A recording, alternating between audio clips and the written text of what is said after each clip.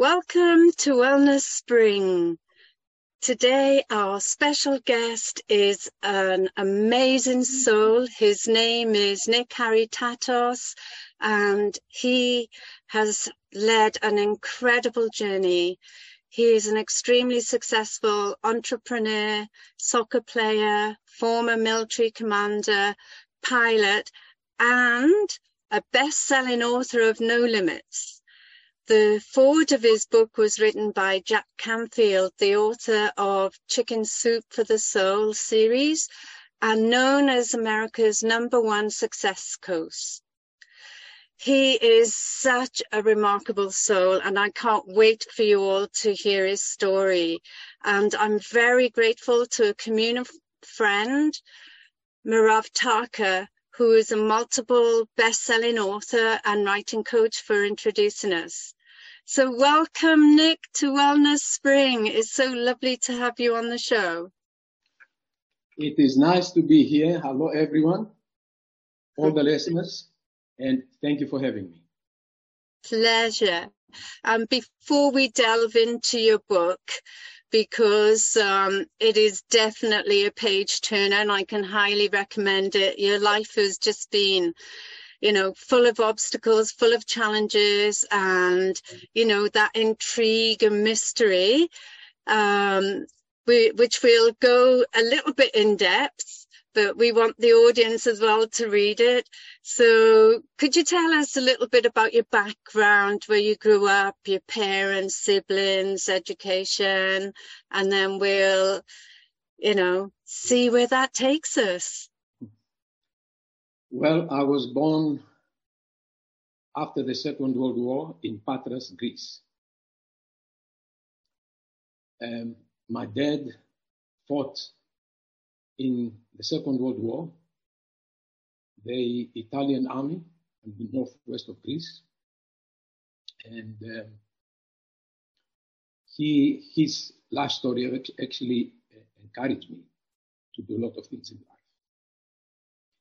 And he would have been actually hanged by the Nazis because they got him taking certain dough, because he was a baker, master baker, and the bakery that he was working was commandeered by the German army in the city of Patras, on the west side of Greece. And he was helping his neighbors while they were starving with dirty dough that was marked in the machines of the bakery. But because he had built a good relationship with a German colonel who used to take care of the food supplies in the city of Patras, and because he made such a good bread for the German army, when they caught him after 2 years of giving dough of bread to the neighbors stealthily, they were going to hang him. And because he had produced good bread for the German army, and because the German colonel that used to come and inspect the bakery got special bread that he used to make for him, especially to give him the time that he used to come and visit, they made a relationship with him. He created certain connections with him in terms of like each other. They worked very well.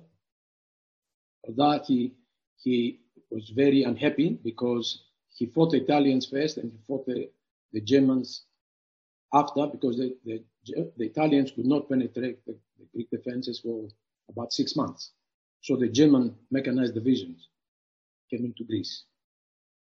And he had to come back to the bakery because then the Germans took over. And that actually inspired me because he did some impossible things. And if he was hanged at that time, I wouldn't be here today. So I grew up in the bakery. When I was young, I used to go and visit him in the bakery in Patras. And somehow I was connected to business when I was at a young age. So I went to school in Patras, but I finished my education in Rhodesia, where we moved in. I'll tell you the story later when you ask me the different questions about Rhodesia, etc. And I left Greece. My dad took the whole family to Southern Africa when I was 12 years old. But then I graduated from high school and I went straight into business. Wow. What a story. Oh my goodness.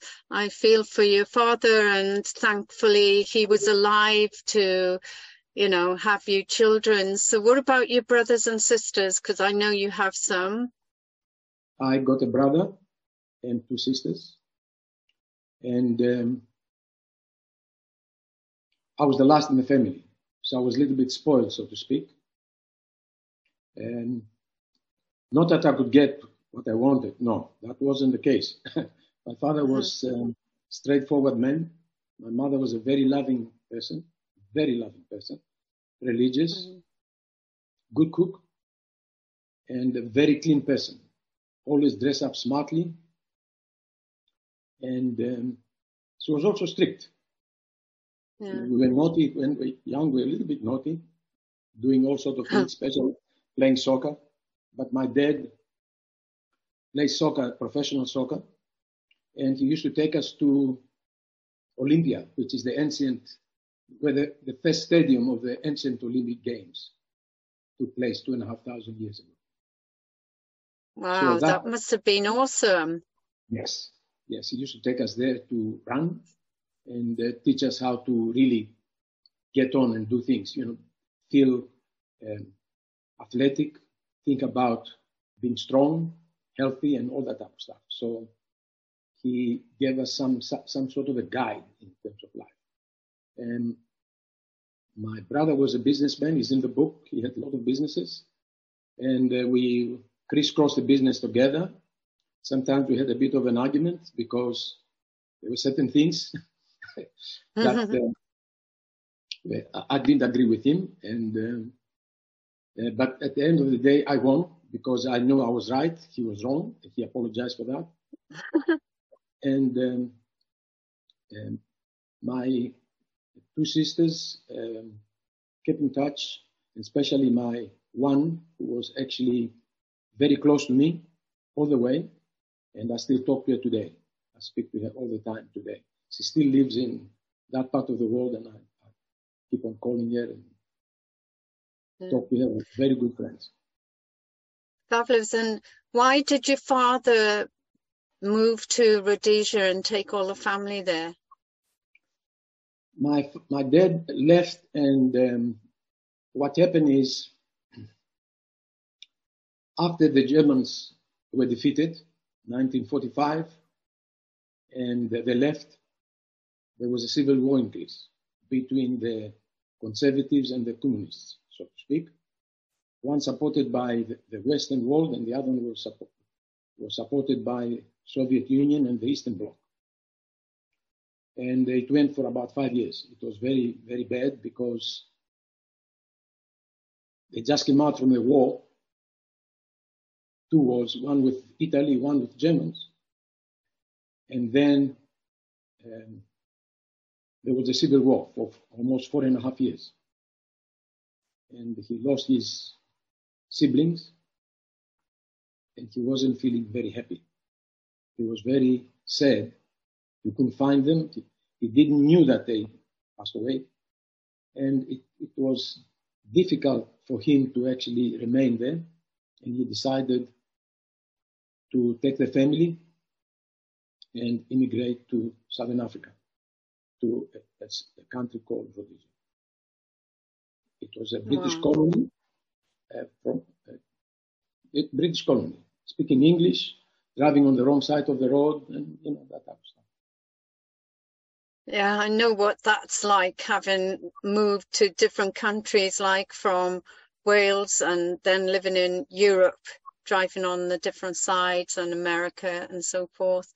And yeah, and to reinvent yourself as a young child as well. You know, it's quite difficult going to a school where they're speaking a foreign language. So that would have been difficult. Yes. And I believe because throughout the book you talk about soccer and what a big role, and obviously your dad was a big influence there, that the soccer helped you in a lot of cases when you were getting bullied. Yes, because what happened is I was the youngest in the class because in Greece we start the school in August, September. Yeah. And in Rhodesia, because it's a southern part like Australia, because the southern part of the southern hemisphere, they start in January.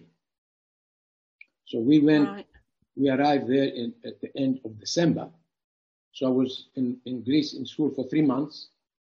When I went to Rhodesia, they put me up one class on top. So I was the youngest in the class. So, and I had a bit of, to speak English. And while I have learned some English, I went to an English school in Greece. It was a little bit different. I had an accent, so they would laugh at me.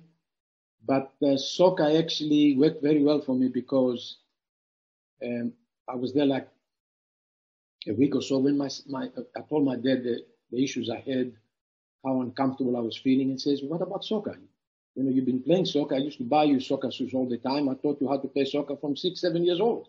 Come on, go there, go to the field, and you will make friends there because some of these guys, when they see you play, if you play well, you're going to be there." Exactly what he said, it came true. I was there for 2 days, and the coach saw me because when you're a coach, you can see the thing straight away. The technique, the way you play, and everything else.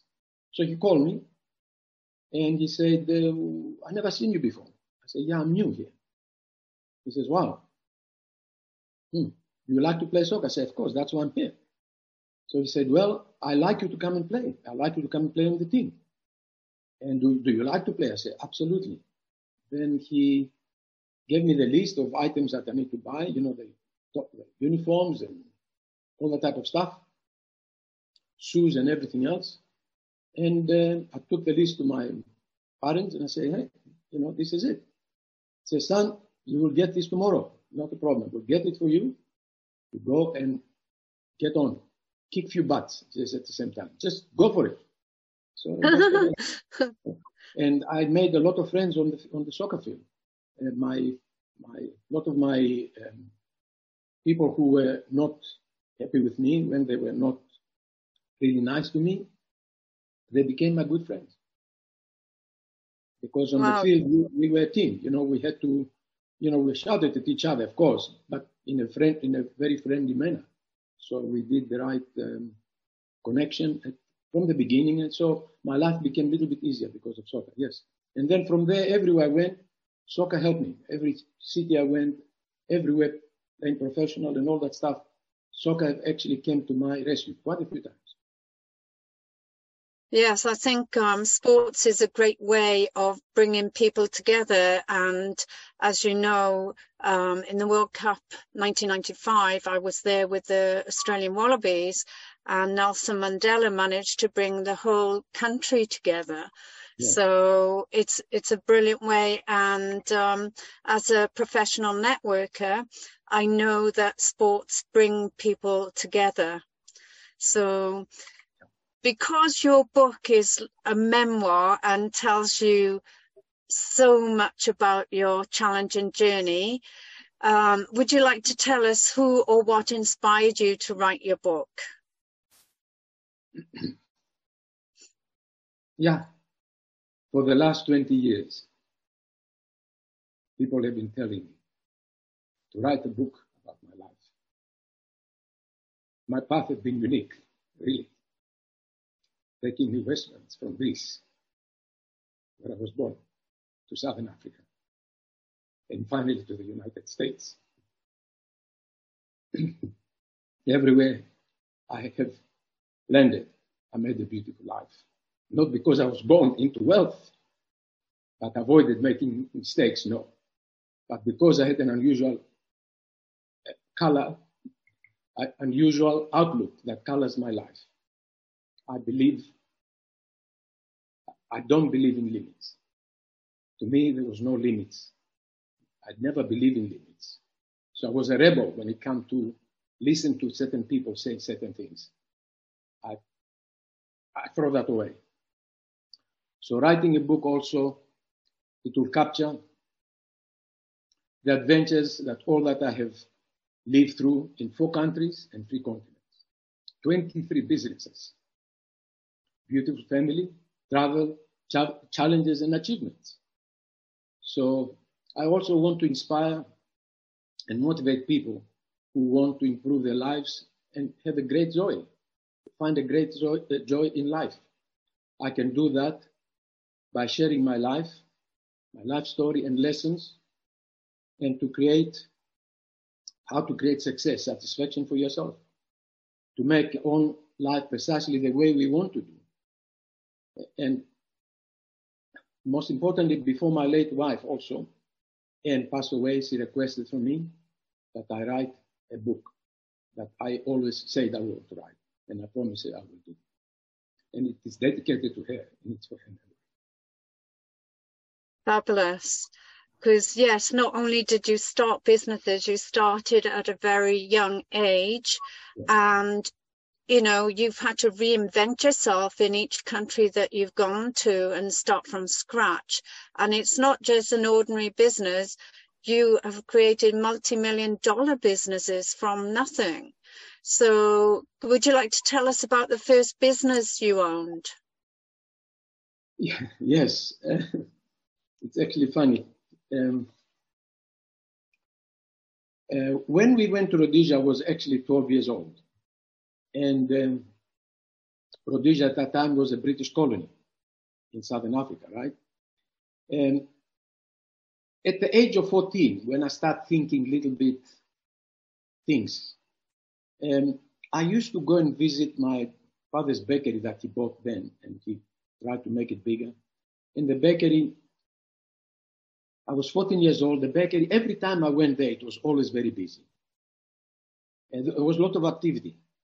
There. There were vans loading, offloading, and trucks that would bring in flour, bags and bags of flour, sugar, oil, in and out. It excited me. It excited me so much that I thought I want to be part of that action. And I went in to help. He never asked me to go there. I just liked it. It was so exciting for me. And then I decided, you know, I like to own my own business as soon as possible.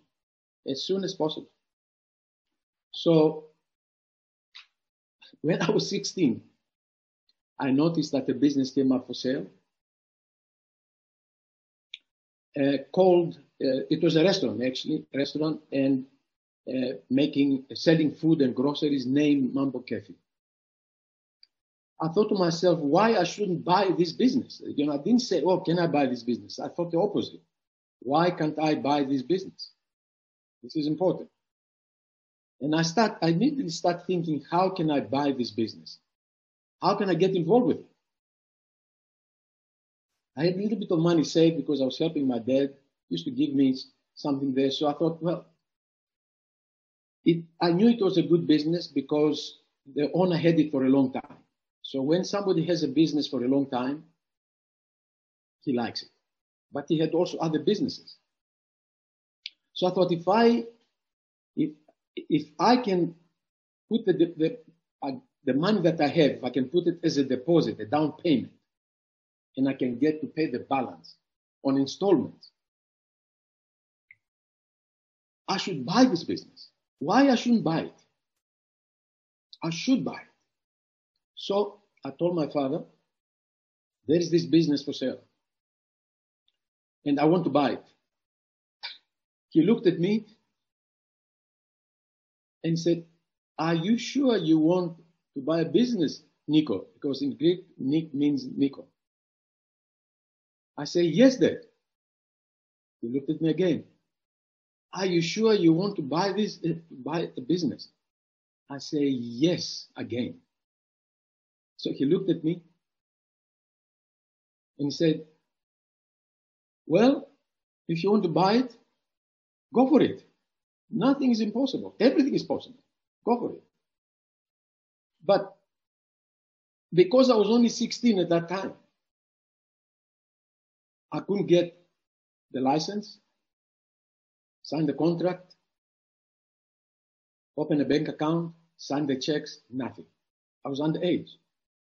So I went to see my mother. I thought maybe I can tell my mother to put it in her name.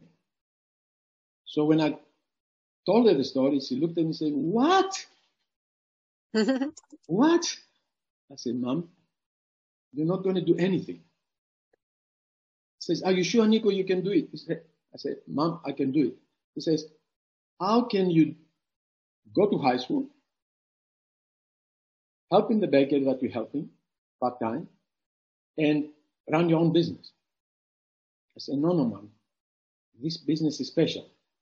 It has 6 employees and the manager. The present owner doesn't run the business. He has other businesses. He delivers the inventory in the daytime. He comes and picks up the cash, gives the inventory, leaves the inventory that they ordered the day before, gets the cash, and he goes. I can do the same. Why can't I do that? I can do the same. It fits perfect. I'm not going to run the business. I can do exactly what he's doing. But I know the business needs a bit of new blood. It's not very far from the bakery or from the house, from home. So I can improve this place. I can paint it, clean it up, make it more nicer. And I want to buy it. I say, I will get the checkbook. I'll bring it home. You can sign the whole check one time whenever you have a chance. So I don't have to come and bother you all the time to sign the checks to pay the suppliers and all the expenses. Sign the whole checkbook. Those days they had a double checkbook, like 200 checks. So you just sign it. You do nothing else. That's it, man.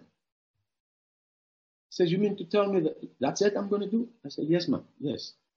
I'm not involved in anything. I said, no. It's going to be my baby, man.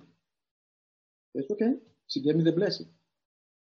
So I bought the business and we cleaned it up, increased the sales, and it was a nice little business. So much so it gave me quite good money that 3 years later, I bought another business with 14 people. And 4 years after that, I had enough money when my dad wanted to semi-retire, sort of retire. It's all in my book. Yeah. I say, I want to buy the business. So I bought 50% of the bakery business. So by the time I was 25, I had 3 businesses to run. So that's how I started, from 16 years old, and I never worked for anybody in my life. Never. Wow, that's incredible. And obviously your mother must have believed in you and took a big risk to, be your guarantor for the business. And I know from your book you're a big lover of risk, but for the audience, can you tell them your thoughts of being a risk taker? Well, first of all, when I was in Greece, I had that accident with my small car that I built. And that was hilarious when I read that about you building it completely by yourself out of metal and so forth. Yes. And when I was recuperating from my injuries, I decided I have to grow up.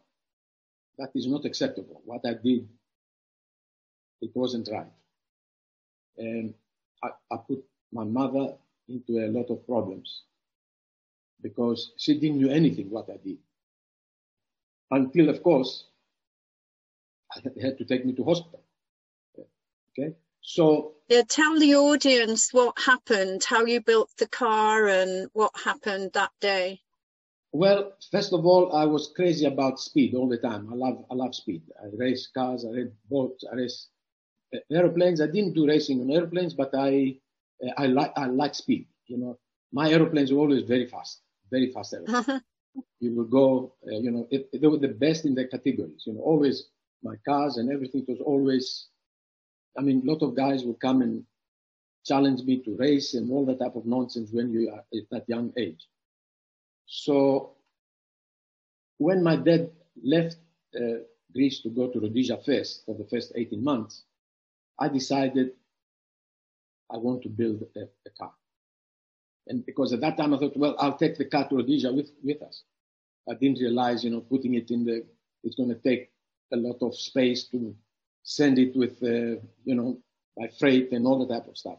So I decided to build a car, a four-seater with the pedals. But every seat should have a pedal. So if you take 4 people, they all pedal. But it wasn't fast enough. So I would go up to the hills, build up speed, and then release the stuff. Okay? And I'll only use the brakes to stop, or when we come level. But in this particular place, we went to one hill that at the edge, it was a lot of little stones. So when I turned around, the car got out and we went into a ditch. Wow. But prior to that, I think it was like a day or 2 or 3 before that, the screw came from the steering wheel, the screw came out.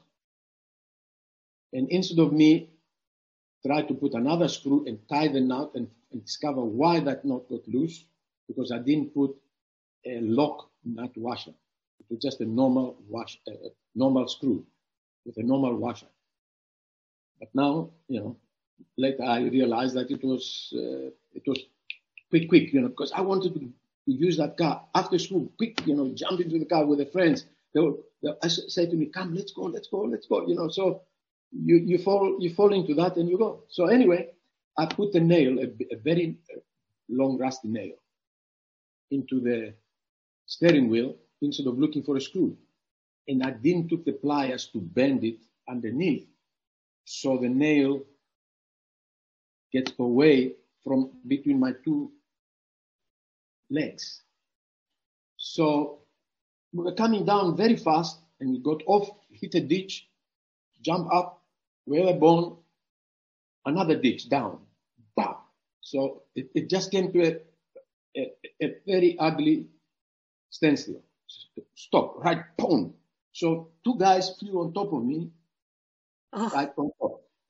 And the guy behind me, before he got out, he hit me so hard that I went against the shaft of the steering wheel, the bar, all the way down. And the nail went through my legs. It hit a bone and it went out from one leg and hit the other leg. And I didn't realize what was going on because I wanted to get out and something was stopping me. So my cousin next to me, he says, "Oh, Nico, you got big trouble there." So he put his fingers between the nail, pushed my feet down, my leg down, so I can be released from the nail. Because every time I moved my leg, it was opening and opening. It made a big hole like this. Wow. Big hole like this, just for you to know the size. I mean, it's still here today. Those marks, they will never go because it's a separate skin. So anyway, my feet, everything, my shoes got full of blood, filled up with blood. And I got out, I cut my shirt, I close it up, so the blood doesn't run, but the blood run continuously. Anyway, the car wheels and everything else, they opened up.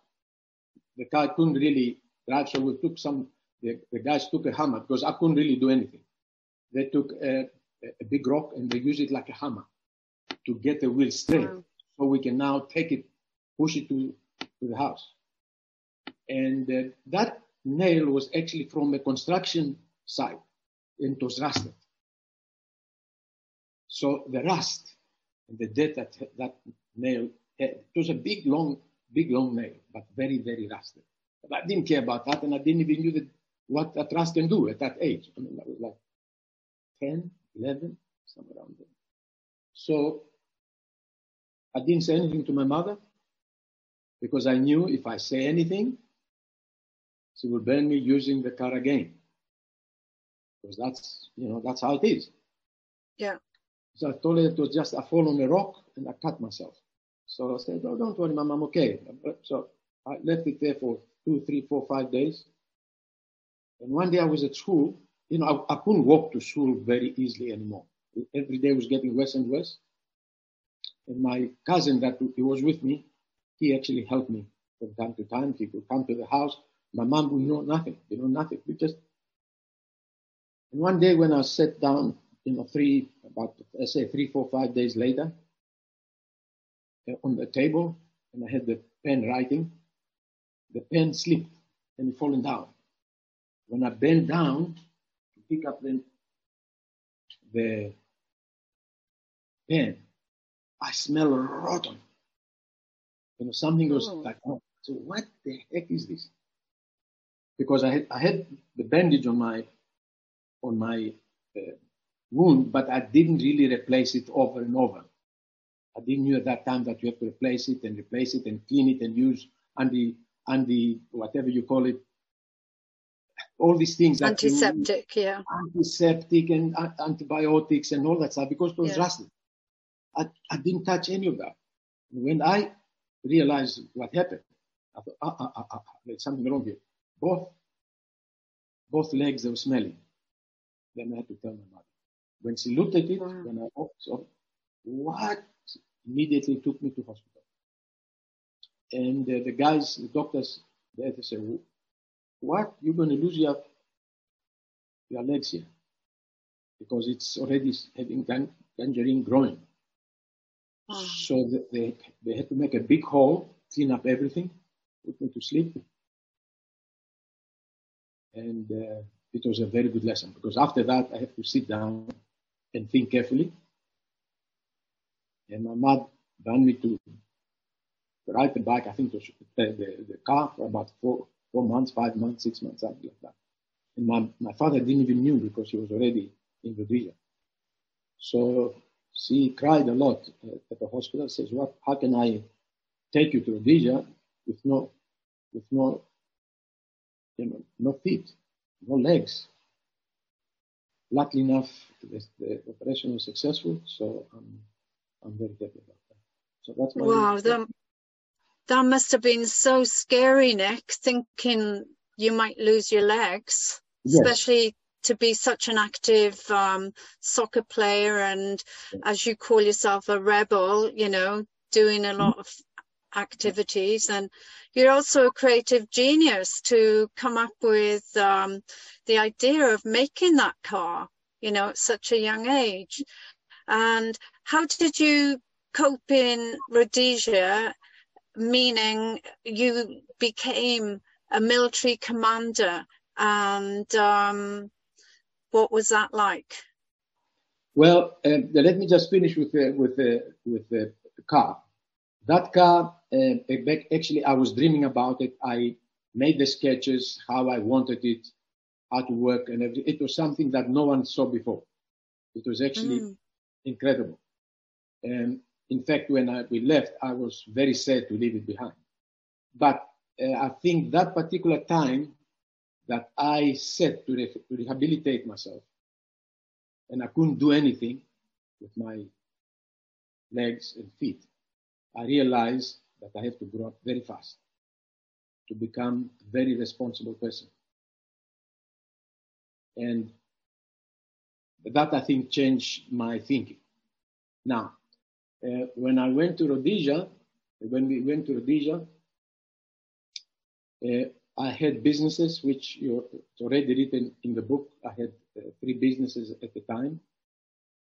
And because In Rhodesia, later in the 70s, early 70s, there was, us entrepreneurs in Rhodesia, we had a problem in the sense that a harrowing guerrilla war started that was supported by China, North Korea on one side of the country, and Soviet Union and its allies of the Eastern Bloc on the other side. So China, North Korea, and the Soviet Union and the Eastern Bloc all supplied weapons and trained the guerrilla fighters to destabilize Rhodesia. So at the time, because I spoke 3 African languages, indigenous languages at the time, and because I was a successful young businessman, owning at that time also 3 businesses right there, and with management experience, I fitted perfectly for the new military units that they were created by the government to protect the local population on the border areas where the fighting was taking place. So I was drafted and trained to become a military commander with 3 stars and to be knowledge in combat operations and hot pursuit tactics and on the front lines of the Rhodesian borders. My duty as a commander was to be in charge of a newly built protected villages, housing up to 5,000 people. My headquarters there included a 35-feet observation tower right in the center of the village with machine guns and sandbags in all 4 directions. And that was because, and radios 24/7, fully radios with a control room in the base. The base actually was below the ground and earthworks 10 feet wide. So for mortars and rockets and missiles that they used to send on us to be covered. So, and we had to defend and repulse them many attacks, especially at night. That's the guerrilla tactics. They don't challenge you in the day, they tell you in the night, and then they run. So I was required to carry my machine gun with 100 rounds of ammunition on my shoulders 18 hours a day. And I was in command of a patrol with my soldiers on the border areas. And in the night, I would sleep for 5 hours because I was the commander, and my machine gun was next to me, next to my bed. And and it was actually, then I was always ready for combat, anytime. And we had a lot of that. And yeah, it was, there is much more details in my book that I cannot really announce. It's a lot what happened. And I did this for 2 years. And at no end. And I lost many soldiers and seeing them also get injured. And, you know, I sat there and I wonder every day what I was doing there in the jungle. I was a businessman. If I wanted to be in the military, I would have joined the military. I love people. I spoke the language. I always like to speak to everyone, be happy with everyone, keep everybody happy. That makes me happy, makes me smile. So I'm lucky to be alive today, and thank my lucky stars upstairs in heaven. Wow, and how old were you? Because that was, you know, a big role for someone who wasn't trained in the military and wasn't his choice. And as you said, you know, you were a businessman. Yes, and I was about, I think I was about 28, 29, and I was one of the youngest commanders in that particular program. I think we were about 400 of us, between 300 and 500, I would say, somewhere around there, and quite a few of us got killed. It was actually quite dramatic part of my life, period of my life. Yeah. And, you know, those days we didn't knew the post-traumatic stress.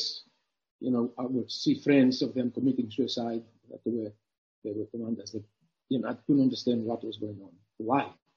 Why they were doing this with families and all that stuff. And I'm just lucky that I had a very strong character, and I was very strong in mind because of my training in business. You know, everything came to me. I had to really decide, and I spoke the language. I think that helped me a lot because I introduced new things there. You'll see everything in my book, including putting soccer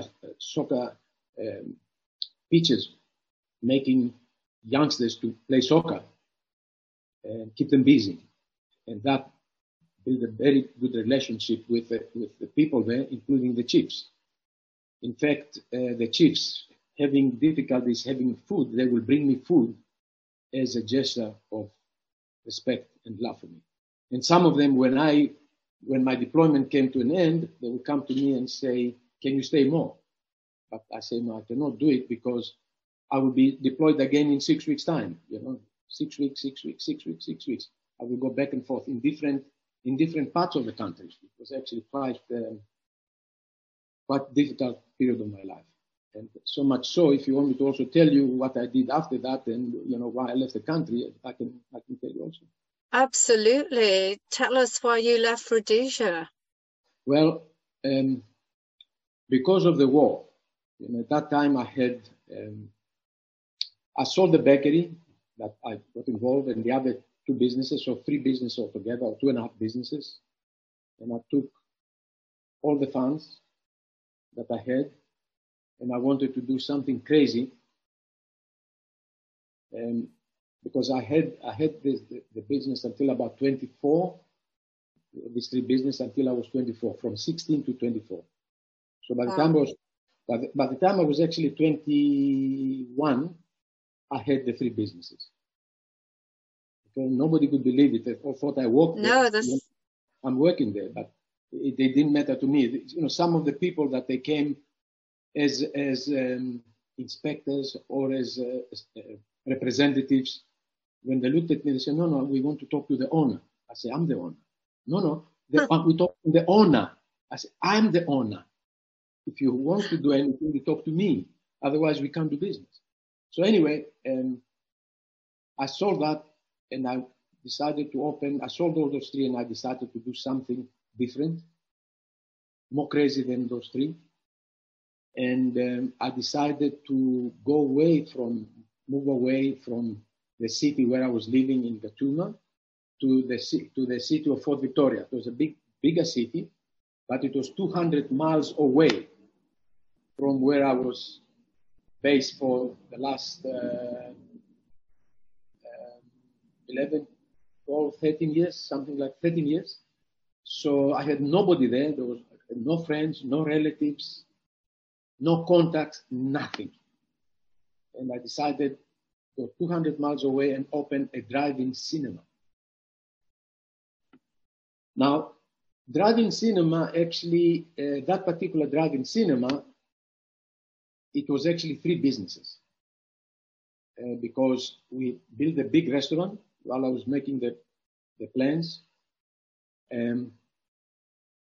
I built a big restaurant and a bar. That was the first in the country. Others followed me. Others followed me. When they saw my package that I gave the people, they followed me because it was very popular. The bar and the restaurant. The restaurant was quite big, actually, because we made it to produce 250 chickens, half chickens a night. Wow. And that was for the matter of like 40 minutes because you have the interval. And that's the time they come in to buy. So we had all the equipment inside, a lot of equipment to produce these things for that quick time. And there were that two businesses, you know, the restaurant, the bar, and the projection that used to bring the movies.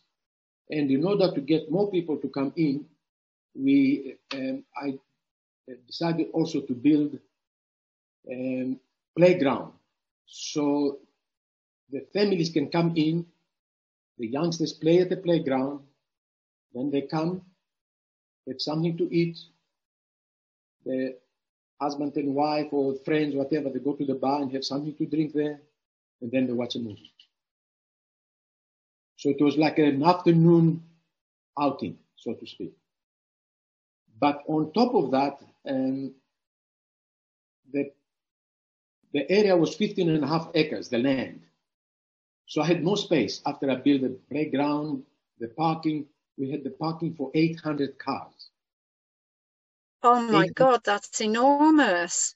800 cars. So there was an extra space. So I said, I also built 10 apartments for the staff, the senior staff, because we had about 25, 28 people. So I decided I'd rather build a soccer field also, because we had 800 parking bays, so people can come and watch soccer or play soccer, park the cars, they don't have to look for parking, worry about parking, just park and come and play, and then go to the movies. So it was actually that combination that the business became very, very successful. I also I planted 900 cypress trees around the property. Tall trees. 900. 900. Unbelievable. Yes. So the business was so successful that within the first year, I bought a dry cleaning and laundry business. And a year after that, that was a commercial laundry and dry cleaning business, quite a big one. And had a lot of depots that we supplied. And then a year after that, I invested quite a lot of money in a gold mining operation. Completely different, gold mining. So everything was going nicely until I was called up, trained, and I had to leave my businesses, let my wife sort of be in charge. I had managers, but I was in and out all the time, in and out. I couldn't really settle. I did this in the military for 2 years. And when it came to a situation where I said, what am I doing here in this jungle? Day in, day out. Paint ourselves black paint, and all that stuff. It was not an easy thing, very difficult time. I had actually, at that time, when these things start happening, no one wanted to buy a business anymore because of the situation. Mm-hmm. So I had two choices.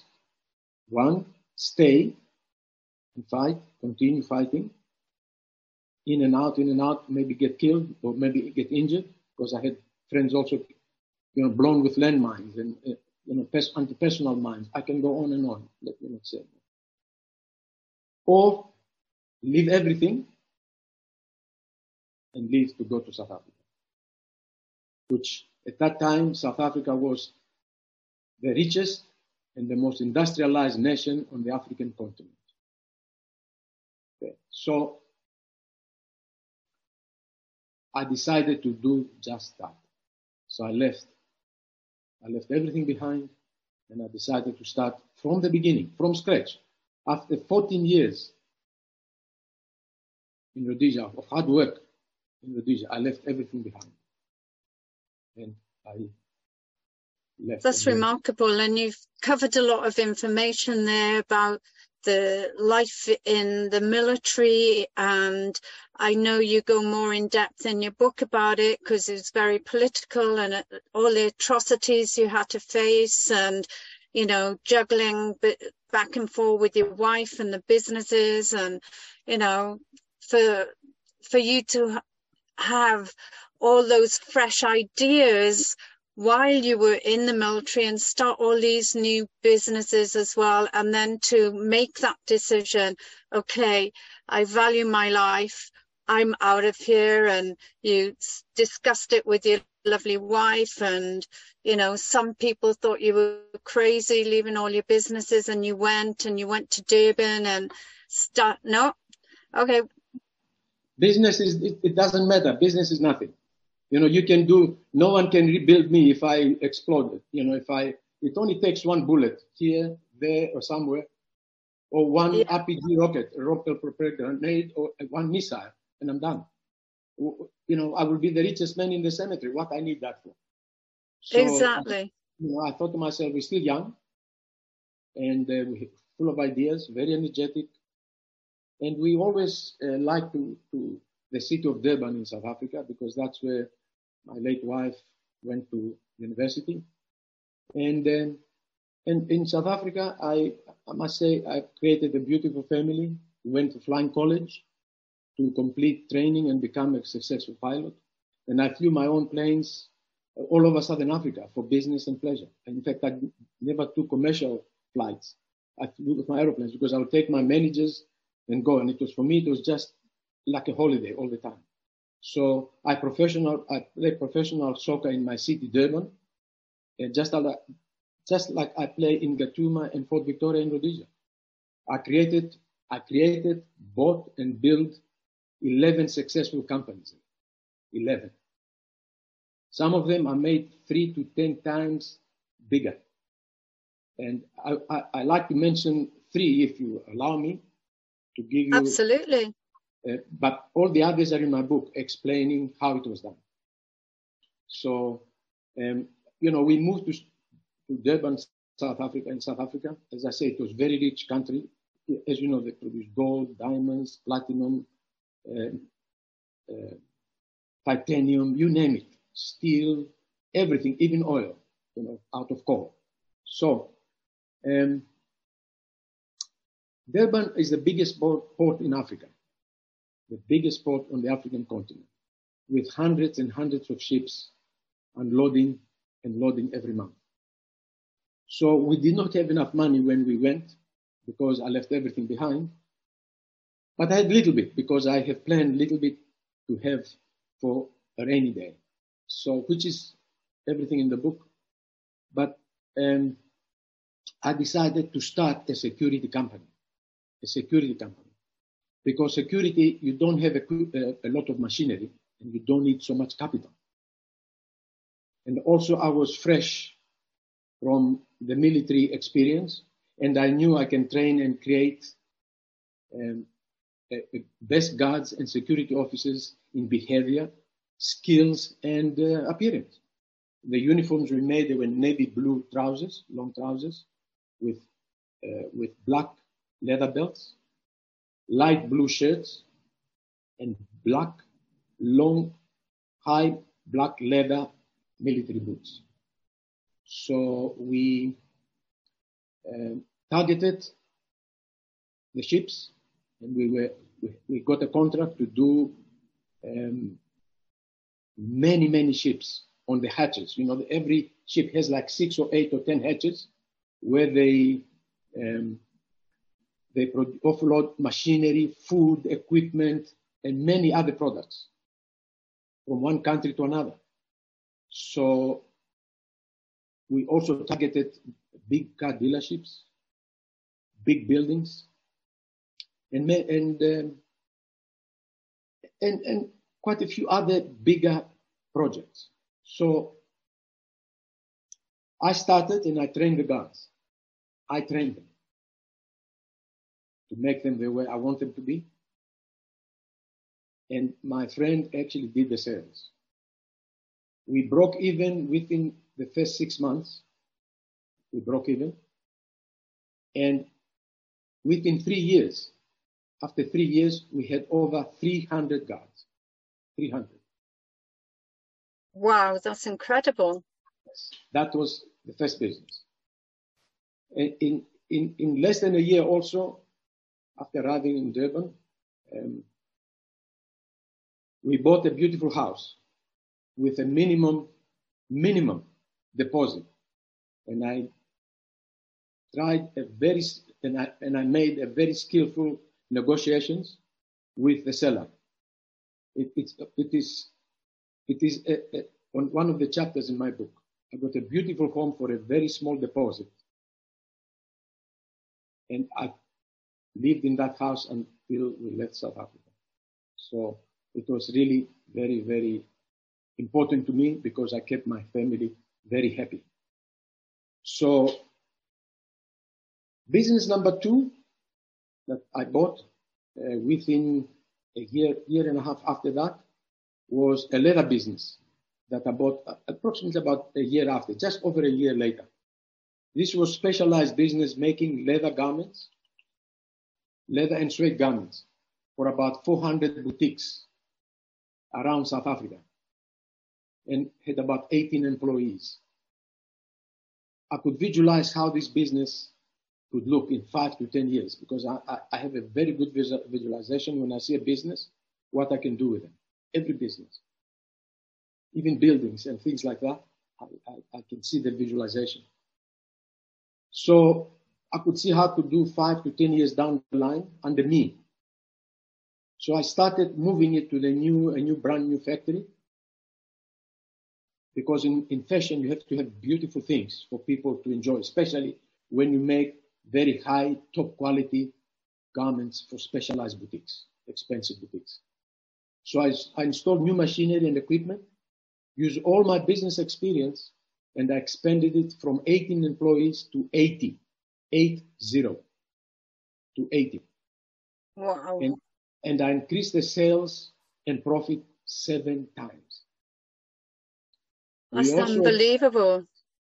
Yes, and it's all in the book. It's all in the book. You have the Midas touch, Nick.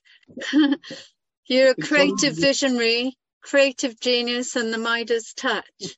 So I'm aware of the time. So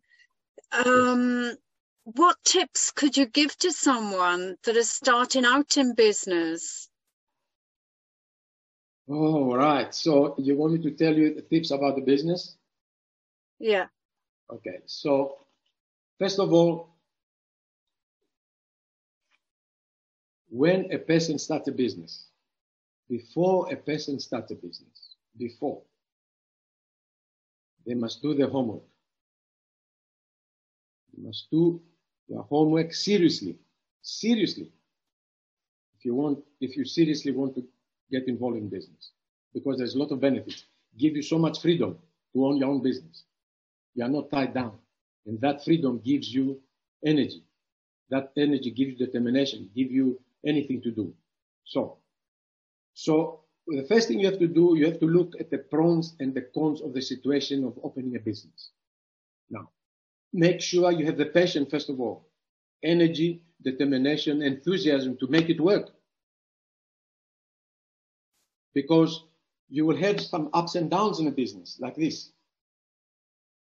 You have to have your head right. You have to have the passion and determination to move on, to make it happen. Okay? You can make your own path because based on that, that's how you make your own path. Because that's your determination. Okay? In life, we encounter challenges and opportunities. And we can overcome those challenges if you love what you're doing. And you have to love that and you have to love your life. You can't just love business. You have to love also your life, to be happy, to live, to be able to have that energy for the business. Now, you can make your own destiny based on these things that I just told you. You need that passion. You need that determination. And don't wait for anyone to do it for you. You have to do that. Anything is possible. There are no limits. There are no limits. Depends how much effort you put, how much time you put in, and what you do. You have to think about it. And if things go a little bit down, don't give up. Don't give up. Because as you know, I've got 15 pillars that intertwine with the 27 chapters in the book. And it tells you exactly how to do things. The way I did it, how it happened. So if people start a business and they're not prepared for that business, they haven't done the homework, sometimes you may find yourself in trouble. Yeah, that's really good advice. Be prepared. do your homework and, you know, go with the flow, because life has so many ups and downs, Yes. you know. Yes. And I think, you know, after the COVID pandemic, many people have had to reinvent themselves. Yes. So if people are just starting out with a new business because what they were doing before doesn't exist, what would you tell them? Would it be the same advice? Yes, yes. Every business, first of all, you have to know what you're doing when you start a business. Don't go in with a closed eyes. That's what I say. You have to do your homework. You have to do your homework back and forth. Build up yourself that energy, build that passion, that determination you want. Because let's say this: if it was so easy to open a business, everybody would have a business. Yeah. You have to really have these qualities that I say and that determination. And also you have to work hard for it. But you can also work very smart. You don't have to work yourself 20 hours a day, running around, making no money. You have problems in your family, with your children, husband or wife, husband, whatever it is, because you spend all the time in the business and then you don't have enough time for the family. You have to have also time for the family. Then you have to balance these things. You have to love going to work, but you have to also love coming back home. So that takes a certain commitment in the brain, in the mind, how to do these things. You have to plan these things properly to be able to do it. Step by step, carefully, ask, get information, decide, choose to go this way, do that way. But once you decide to do what you want to do, after you thought very, very carefully, go for it. Don't be wishy-washy. Go for it. You've done your homework at the time that you knew you've done the best in your ability to actually decide to do that. But once you decide, trust what you have decided at that time and go for it. That's wonderful news. And if there was one thing you could do to change the world, what would it be? I would like for them to play a lot of sports, because the sports bring love, happiness, and life. That is number one. War it's not for me. No. I love people. I love people. I have friends from the top level to the bottom level all around the world, all around the globe. They can be walkers. As you know, I walk the California Coastal Trail and many other walks around our planet. I mean, the California Coastal Trail alone is 1,200 miles long, almost more than 2,000 kilometers.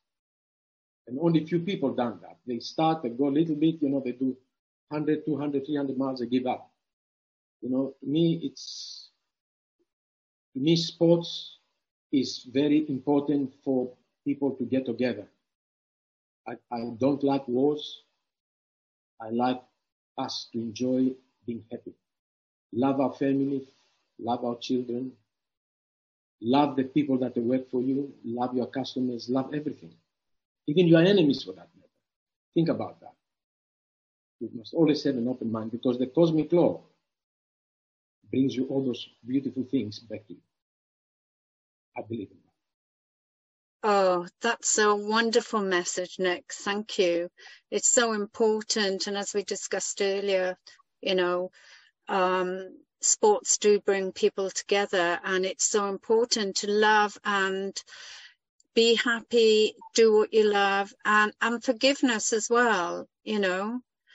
And yeah, so on that note, because you are unstoppable, you know, with all this beautiful creative energy, you've written your book. So what's next for you now, Nick? Well, my book is already a bestseller, as you know. Okay? Yes. And now we're working to make it a double bestseller and international bestseller. Now, I also want to make a blockbuster movie with certain film stars that are very famous.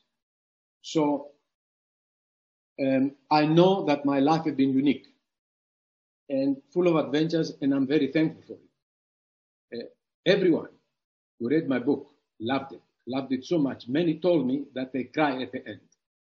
They cried at the end. Many. okay? And it's just a matter of time before some movie producers, top movie producers, come across my book, read it, and we will make a blockbuster movie, because the book I published, I'm the publisher, okay? I haven't involved the publisher because basically they want everything.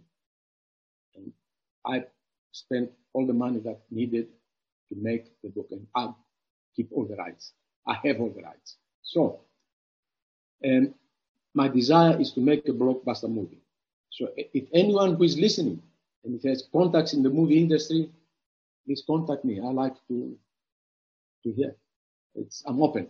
I do interviews now at least once a week with people from different parts of the world, and it will come.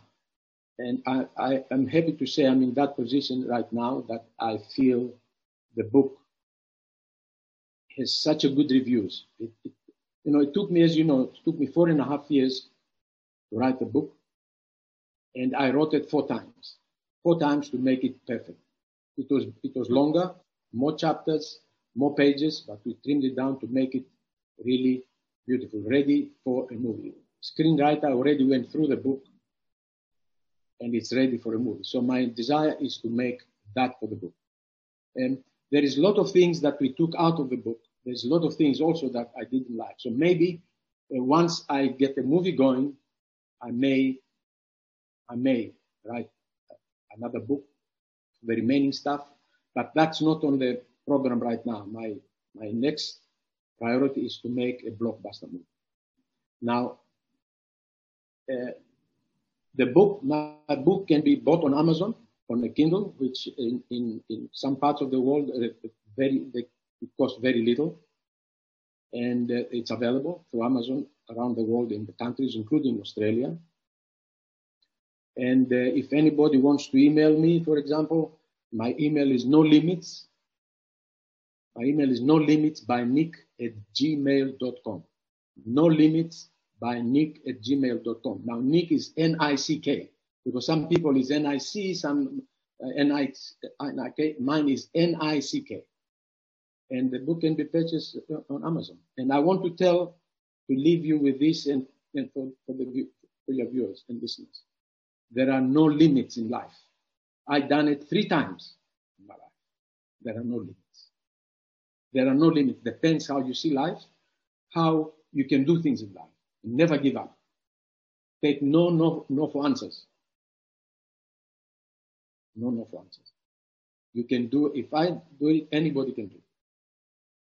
Wow. Thank you, Nick. You're such a bundle of inspiration. And to all the listeners, take note, no limits. Just go for it, do your homework, include sports, and be happy, have fun, and look after your family, include your family, love your family and friends, and love everyone. And I shall put all your details with the show notes so people will have it. And go out and buy his book. I'm putting the details for that. And I can't wait to see your blockbuster movie, because I know it's going to happen. Your story, and I can understand why the people were crying. Like, you've gone through so many trials and tribulations, which I'm not going to say, because people need to read the book and find out for themselves and discover it, because you are a truly remarkable soul, and to start so many businesses from scratch, to change countries, and now you're living in America, and even those walks that you did, nobody had done those walks before, and you've done it. You're unstoppable. So thank you. It was nice to be here. I want to say to you, thank you so much. You're welcome. And the pleasure was mine. Thank you.